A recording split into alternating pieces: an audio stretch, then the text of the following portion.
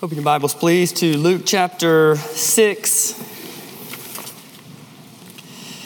We're going to read from Luke 16:12 through 16.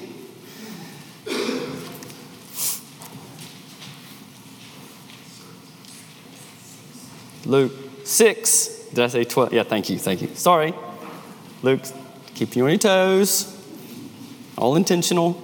Luke 6, 12 through 16. Hear God's word. In those days, he, Jesus, went out to the mountain to pray. And all night long, he continued in prayer to God. And when the day came, he called his disciples and chose from them 12, whom he named apostles. Simon, whom he named Peter, Andrew his brother, and James and John, and Philip and Bartholomew, also Nathanael is his name, and Matthew, who's also Levi, and Thomas, and James the son of Alphaeus, and Simon, who was called the Zealot, and Judas the son of James, and Judas Iscariot, who became a traitor. And the grass withers, flowers fade, and this good word endures forever. Thanks be to God. And so again, our passage, it concludes that section of Luke that we've been studying. That section was Luke 5, verse 1 through Luke 6, verse 16. And as we've said in this section, it's all about showing and revealing Jesus fulfilling his mission statement, that inaugural sermon before his hometown crowd in Luke 4, verse 18 and 19. When he said, "The Spirit of the Lord is upon me because he has anointed me to preach good news to the poor. He has sent me to proclaim release to the captives and recovery of sight to the blind, to proclaim the year of the Lord's favor, a day of acceptance of our God." That was his mission statement. It's what I'm here for. And now in chapter 5, 1 through 6:16, we see him working it out, what that entails. And along with that, in this section, the dual purpose of this section is also to show people responding to him in a variety of ways as he fulfills his redeeming mission statement. Some of them respond to him wonderfully. We also see the Pharisees responding poorly to him. And so this episode isn't as exciting as the other ones. I mean, it's not like healing a paralytic or cleansing a leper or this huge catch of fish. But really, in reality, this is the culminating episode of our section. It's the 7th of 7 episodes. It's the final one, the culminating one. It's set apart in a special way in that Jesus has this extended time of prayer. It marks it off. And so we see Jesus choosing the apostles, which is a momentous step in his mission. And they give, the fullest response to Jesus. And they commit it all to him. And so 3 points. First is the communion Jesus prioritizes. The second, the kind of people Jesus calls. And the third, the commission Jesus gives. So the communion Jesus prioritizes first. Notice verse 12. It's a beautiful verse where it says, "In these days, he went out to the mountain to pray, and all night long he continued in prayer to God." All night long. And one of Luke's characteristics is that he puts special attention in prayer. It's just one of the special features. Everybody talks about the importance of prayer, but Luke just kind of puts special attention in prayer. Among the gospel writers, Luke was a man of prayer. And he really wanted those he wrote, men, women, boys, girls, to cultivate a life of prayer. He saw it as essential. He wants you to see it as essential. And this episode is Luke's description of Jesus's most sustained time of prayer right here. In fact, it's the only time in the Gospels that we actually read that Jesus prayed all night long. All night long. He prays at night, late into the night, other times, but this is the only actual time we read he prayed all night long. Now, why did he do so? I mean, normally he slept. Jesus slept like everyone else. But here he prays all night long. And so one of the reasons, come out from in these days. What are these days like? Well, it's in the midst of opposition, rising opposition. He can feel it. I mean, he's experiencing it. I mean, verse 11, after healing a guy with a withered hand, they get together, the Jewish leadership, and they plot how to destroy him. Right on the heels of that, Jesus is praying all night long. I mean, they're mad at him for letting the disciples take care of their needs on the Sabbath and showing mercy on the Sabbath. Both things very appropriate on a day of rest. They want to kill him. How does Jesus respond? He prays. We can hear David behind this. David prayed similar as we would imagine Jesus prays. He said this, "Be not silent, O God of my praise, for wicked and deceitful mouths are opened against me, speaking against me with lying tongues.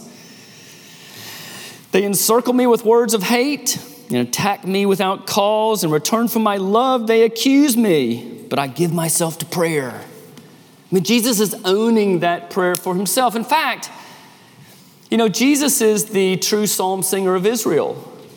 I mean, Jesus is the psalm singer.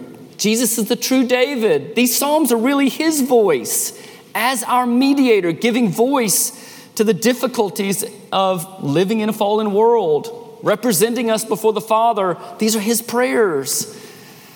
He's praying in the midst of hardship and opposition in a solitary place all night long. Matthew Henry, the old commentator, Puritan commentator, said these great words. He goes, "We are never less alone than when we are thus alone."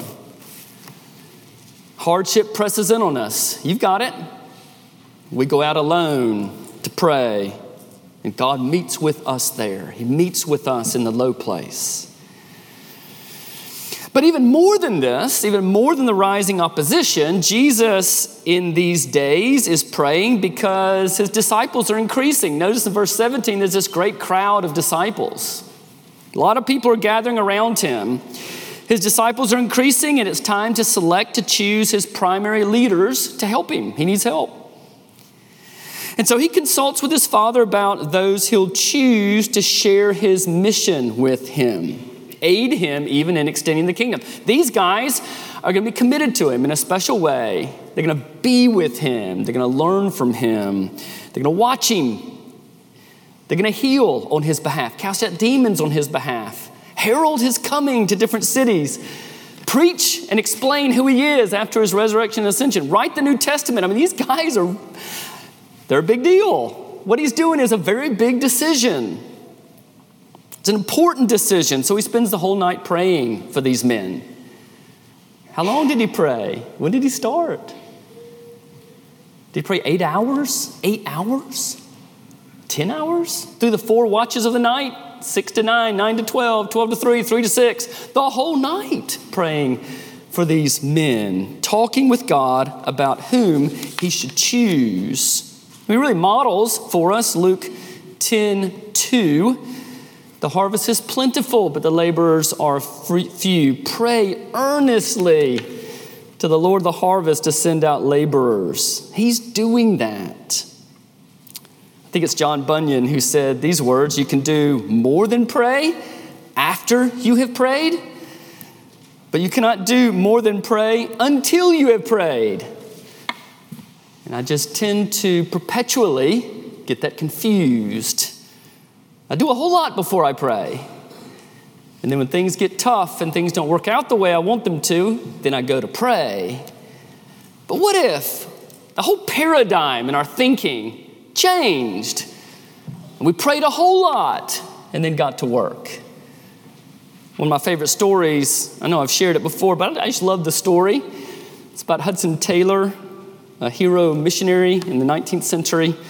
Started the China Inland Mission in 1865. And so he's back in England from China, and he's very, very sick, bedridden, paralyzed, can't get out of bed. He thinks he's going to be like that forever. But his heart is on China and unreached people in the inland provinces of China. And he can't do anything about it, or can he?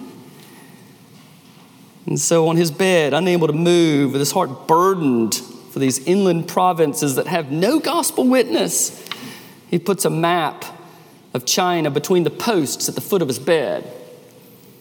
And for months, he prays for the provinces. He prays for 2 workers per province.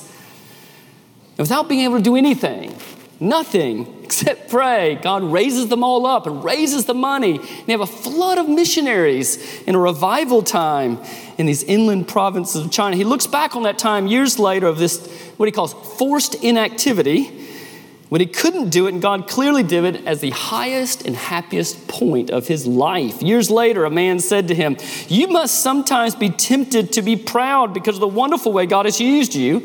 I doubt any man living has had greater honor." To which he responded, on the contrary, "You often think God must have been looking for someone small enough and weak enough for him to use, and that he found me." It's all over this passage. Just imagine how Jesus prayed for these guys. "Father, you know Simon. He's so eager. I love that about him. But Father, he's impetuous. He's wishy-washy. Is he the one? Or Father, how about James and John? I mean, they are courageous. I got to give it to them. I need that on my leadership team. But sons of thunder. But I mean, they are arrogant and they're really harsh. Father, how about Thomas? I like that sensitive heart, that thoughtful disposition. But Father, he deals with melancholy. Can he handle it? He borders on skepticism and just fear. Is he the guy? He's working through by name this crowd of disciples. Later, he's going to say in his high priestly prayer, John 17, "I have manifested your name to those you gave me out of the world." Yours they were, and you gave them to me. The Father's giving him those men he needs on his leadership team as he prays all night long. And we look at that and we go, I don't know if I would have picked all those men, you know? I mean, one of them especially, the last one, he always figures in as the last one, the one who betrays him. In John 6, it says Jesus knows that about him when he picks him. John 6 also says he knows he's a devil, but he picks him. He picks Judas knowing that about him. He picks Judas to show him the grace of his kingdom, to let him see him. He's calling him all the time to repentance. He picks him. I'm sure that sometimes he wondered whether he had heard the Father accurately. But it was the Father's choice, even though it wasn't easy. And you know, that really does encourage me. You pray for things, don't you? Important things. You feel like God's led you a certain direction, and sometimes it just doesn't work out the way you thought it would have worked out had God led you that way. And yet we look at it and say, you know, I did pray. And this is God's will. He's doing something different than what I expected. And it's going to be good. So at this pivotal point, Jesus communes all night with his Father. He retreats to pray. It's comfortable for him. And if the God-man needs to pray all night for a big decision, how much more do we? No. And he had all wisdom. Also, just think, when we look at Jesus pray all night long, Jesus is ascended at the right hand of God, and Hebrews says he intercedes all the time for you. And so you imagine him praying for you at the right hand of the Father as he's praying in his earthly ministry on behalf of these men. And you know that you don't have it all together, and these men did not, and Jesus knew it, and he prayed for them. The kind of people Jesus calls, second point. Well, Jesus calls his great number of disciples to him, many gathering to him. Recall, Jesus gave us the criteria for being a disciple in Luke 5, 31 and 32. In our section, Pharisees and the scribes are just pummeling him because he's feasting with Levi, the tax collector. And Jesus looks at him and says, look, it's not the well who need a physician, it's the sick. I've not come to call the righteous, but sinners to repentance. So Jesus is gathering and calling his disciples to him. Who are these disciples? They are people who know they're sick and sinful and therefore know they need Jesus.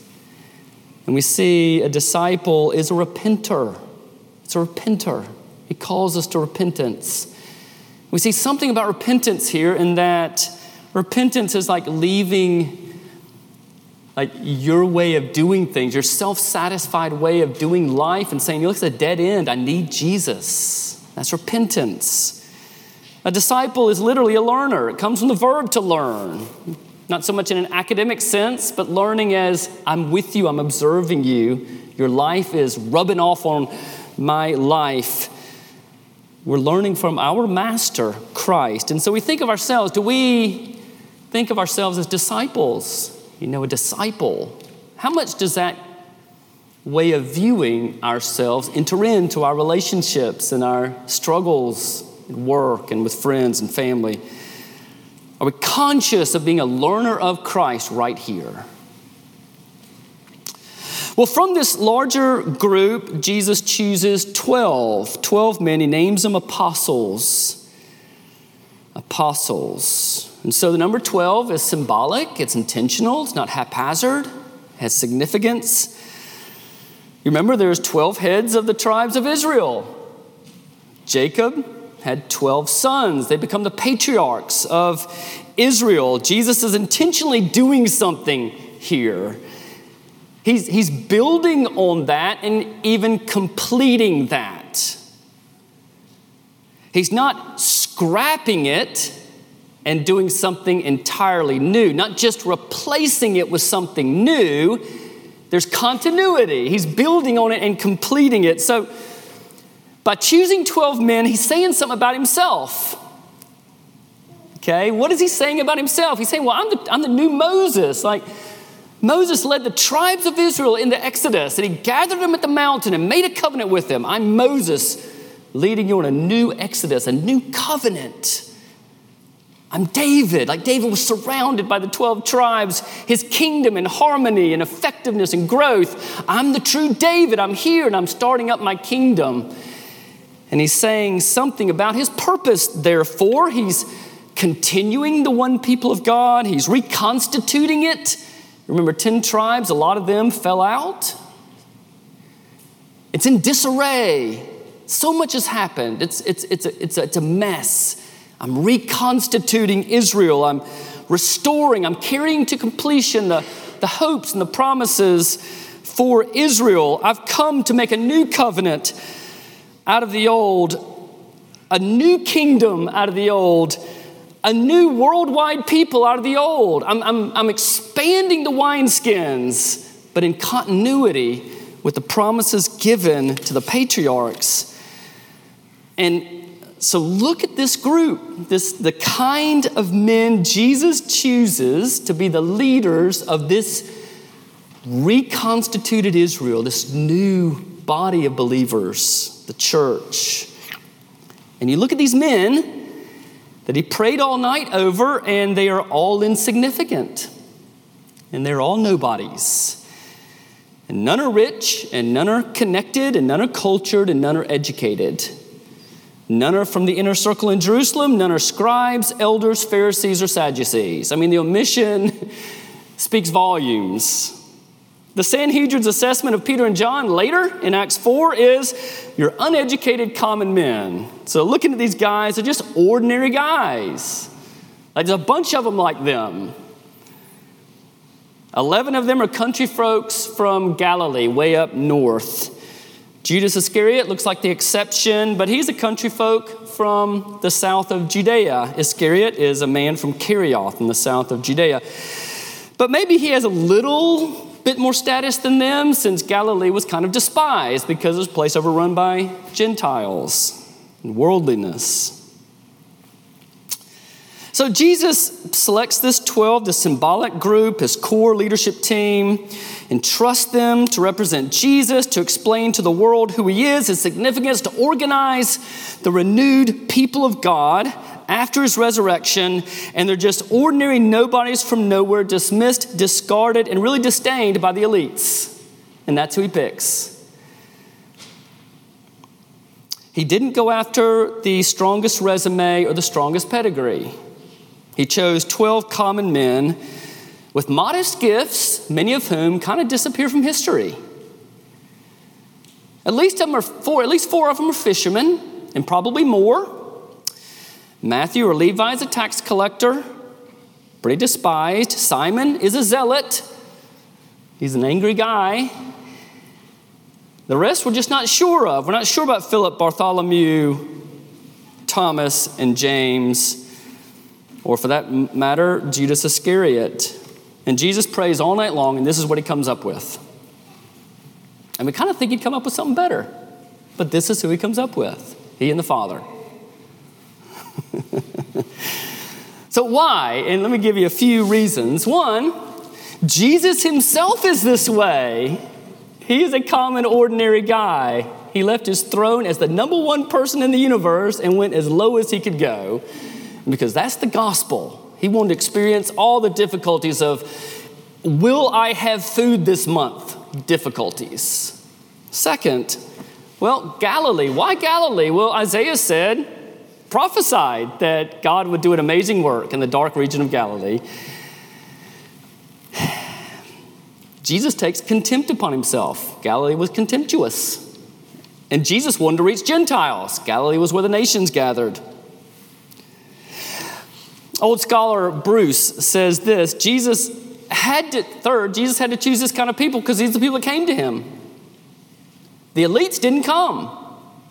The Sadducees didn't come. The Pharisees didn't come. They had it going on too much for Jesus. They were too important for him. Those that came were these.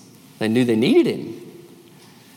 But probably the main reason is that God likes to use the foolish to shame the wise. He likes to use the weak to shame the strong, the low and despised, to bring to nothing the great and the mighty. That's how God likes to work. He likes to show his power in our weakness, his grace in our weakness.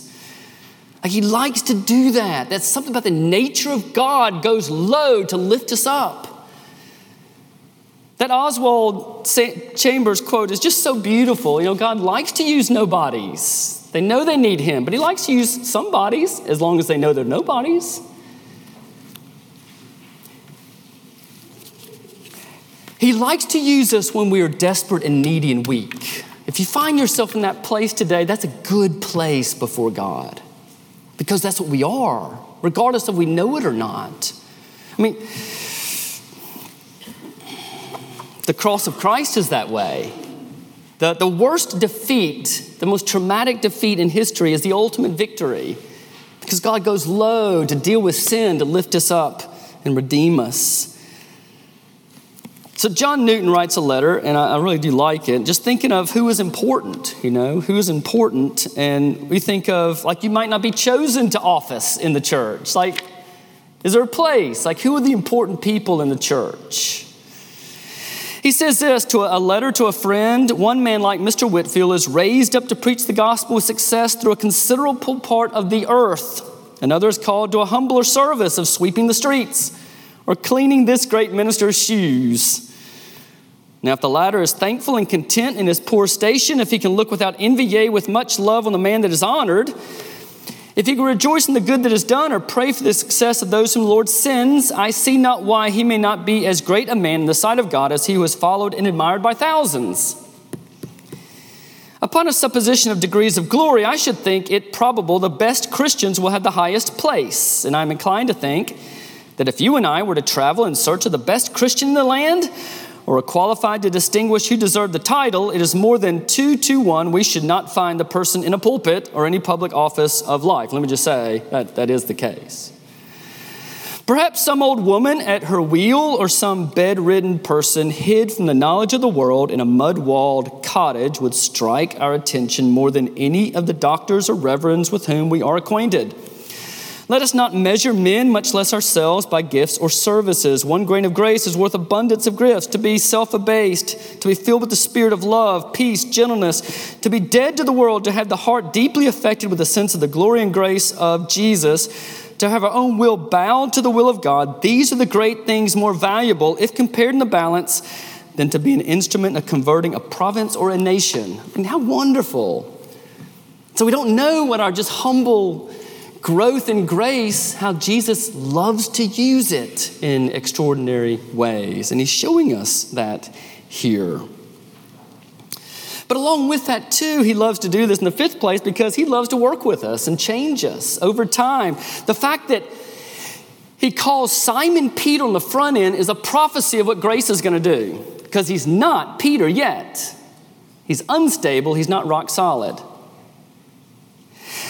The fact that he has Thomas, and that Thomas later is going to give the strongest confession in the whole Gospel of John. He's the exemplary, bold faith from a melancholy, doubting man. He loves that kind of stuff. He loves taking greedy Levi and enthralling him with the riches of the gospel. He loves taking rebellious, angry, violent Simon the Zealot and making him love a man who goes to a Roman cross to save the world. And he loves putting us together with different kinds of people. You look around, we're just different. There are different temperaments, gifting. It's kind of a sense of humor here, really, in this band of 12 guys. You got James and John with Thomas. I mean, that must have been tough. You got Matthew, who loved Rome's taxes and profited from it. And you got Simon the Zealot, who loathed Rome's taxes and wanted to kill Rome because of it. And those two guys are on a leadership team together. What must that have been like? Something about sharpening our gifts together, bumping up against each other in grace that God wants. So we have conflicts in the church. It's kind of the design that he brings us into those sorts of relationships. And he loves taking common people and raising them up. And so in Luke 22, he says, you men that are nobodies here, your names are going to be on a pillar. No, Luke 22, you're going to be judging the 12 tribes of Israel. In Revelation 21, when the city of God descends, these men's names are on the foundations of the wall of the city. From utter nobodies to the best kind of somebodies ever. And your names are in the Lamb's Book of Life. Your names are inscribed in heaven right now. All right, finally, real quick, the commission Jesus gives, Jesus names these men apostles, comes from the Greek word apostello, it means to send. He's sending them. And in its formal sense, the idea of apostle speaks of identity. You're one with the sender. Like a person looks at you and they see who sent you, Jesus. You have authority. You have the authority of the sender. You have humility. You can only do what the sender told you to do and nothing else. You can only say what the sender told you to say and nothing else. You have identity, authority, and humility. That's what he confers upon these men. You are me with them. Like what I would say, you say. What I would do, you do to these people because I want you to represent me before the world.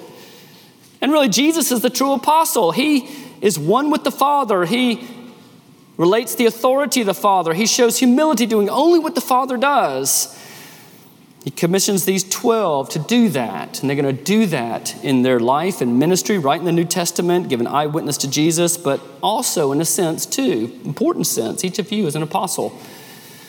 An apostle with a lowercase a. You're not writing scripture, but you're an apostle. You're sent. You're at one with Christ, united to him.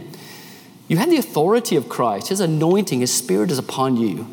If you're in him by faith, you have humility. You only do and say what he tells you to do and say and nothing more. But wherever God has placed you, in the home God has placed you, in the work God has placed you, the sports team God has placed you, the friend group God has placed you, you are an apostle. You are sent because Jesus wants you to reflect him right there. It's not easy. It's sometimes tense and sometimes awkward, but it's beautiful You're one with Christ. You have the authority of Christ. You're sent by Christ in humility to Christ to represent him. And he wants to do that and change people and encourage people, uplift people, correct people through you, right there where you are. All of you, whether you're old or whether you're young, you're an apostle, lowercase a. And we don't have it all together, just like these men didn't have it all together. John Bunyan, John Newton said, at the end of his life, although my memory's fading, I remember two things very clearly. I'm a great sinner and I have a great Savior. If I could boil it down, when you get old, I'm a great sinner. I know it. I have a great Savior and I get to represent him. I'm sent. So the question is, do we live like that? The one last thing, I'm going to be through, but Clark and Christian Norton, our missionaries to Ukraine, they just gave an update. So there's this young couple, Vasya and Vilka, who are from Kharkiv. Now that's in the east, right? And it's been overrun, atrocious, violent, terrible, terrible. They worked with IVP there. And they have to flee, leave everything. A young, cute little couple. They go all the way across Ukraine. They arrive to Lviv on the western side, where refugees are flooding. And they make it to the Norton's church. And they, the Norton's church has been praying for new leaders for years. We need new leaders.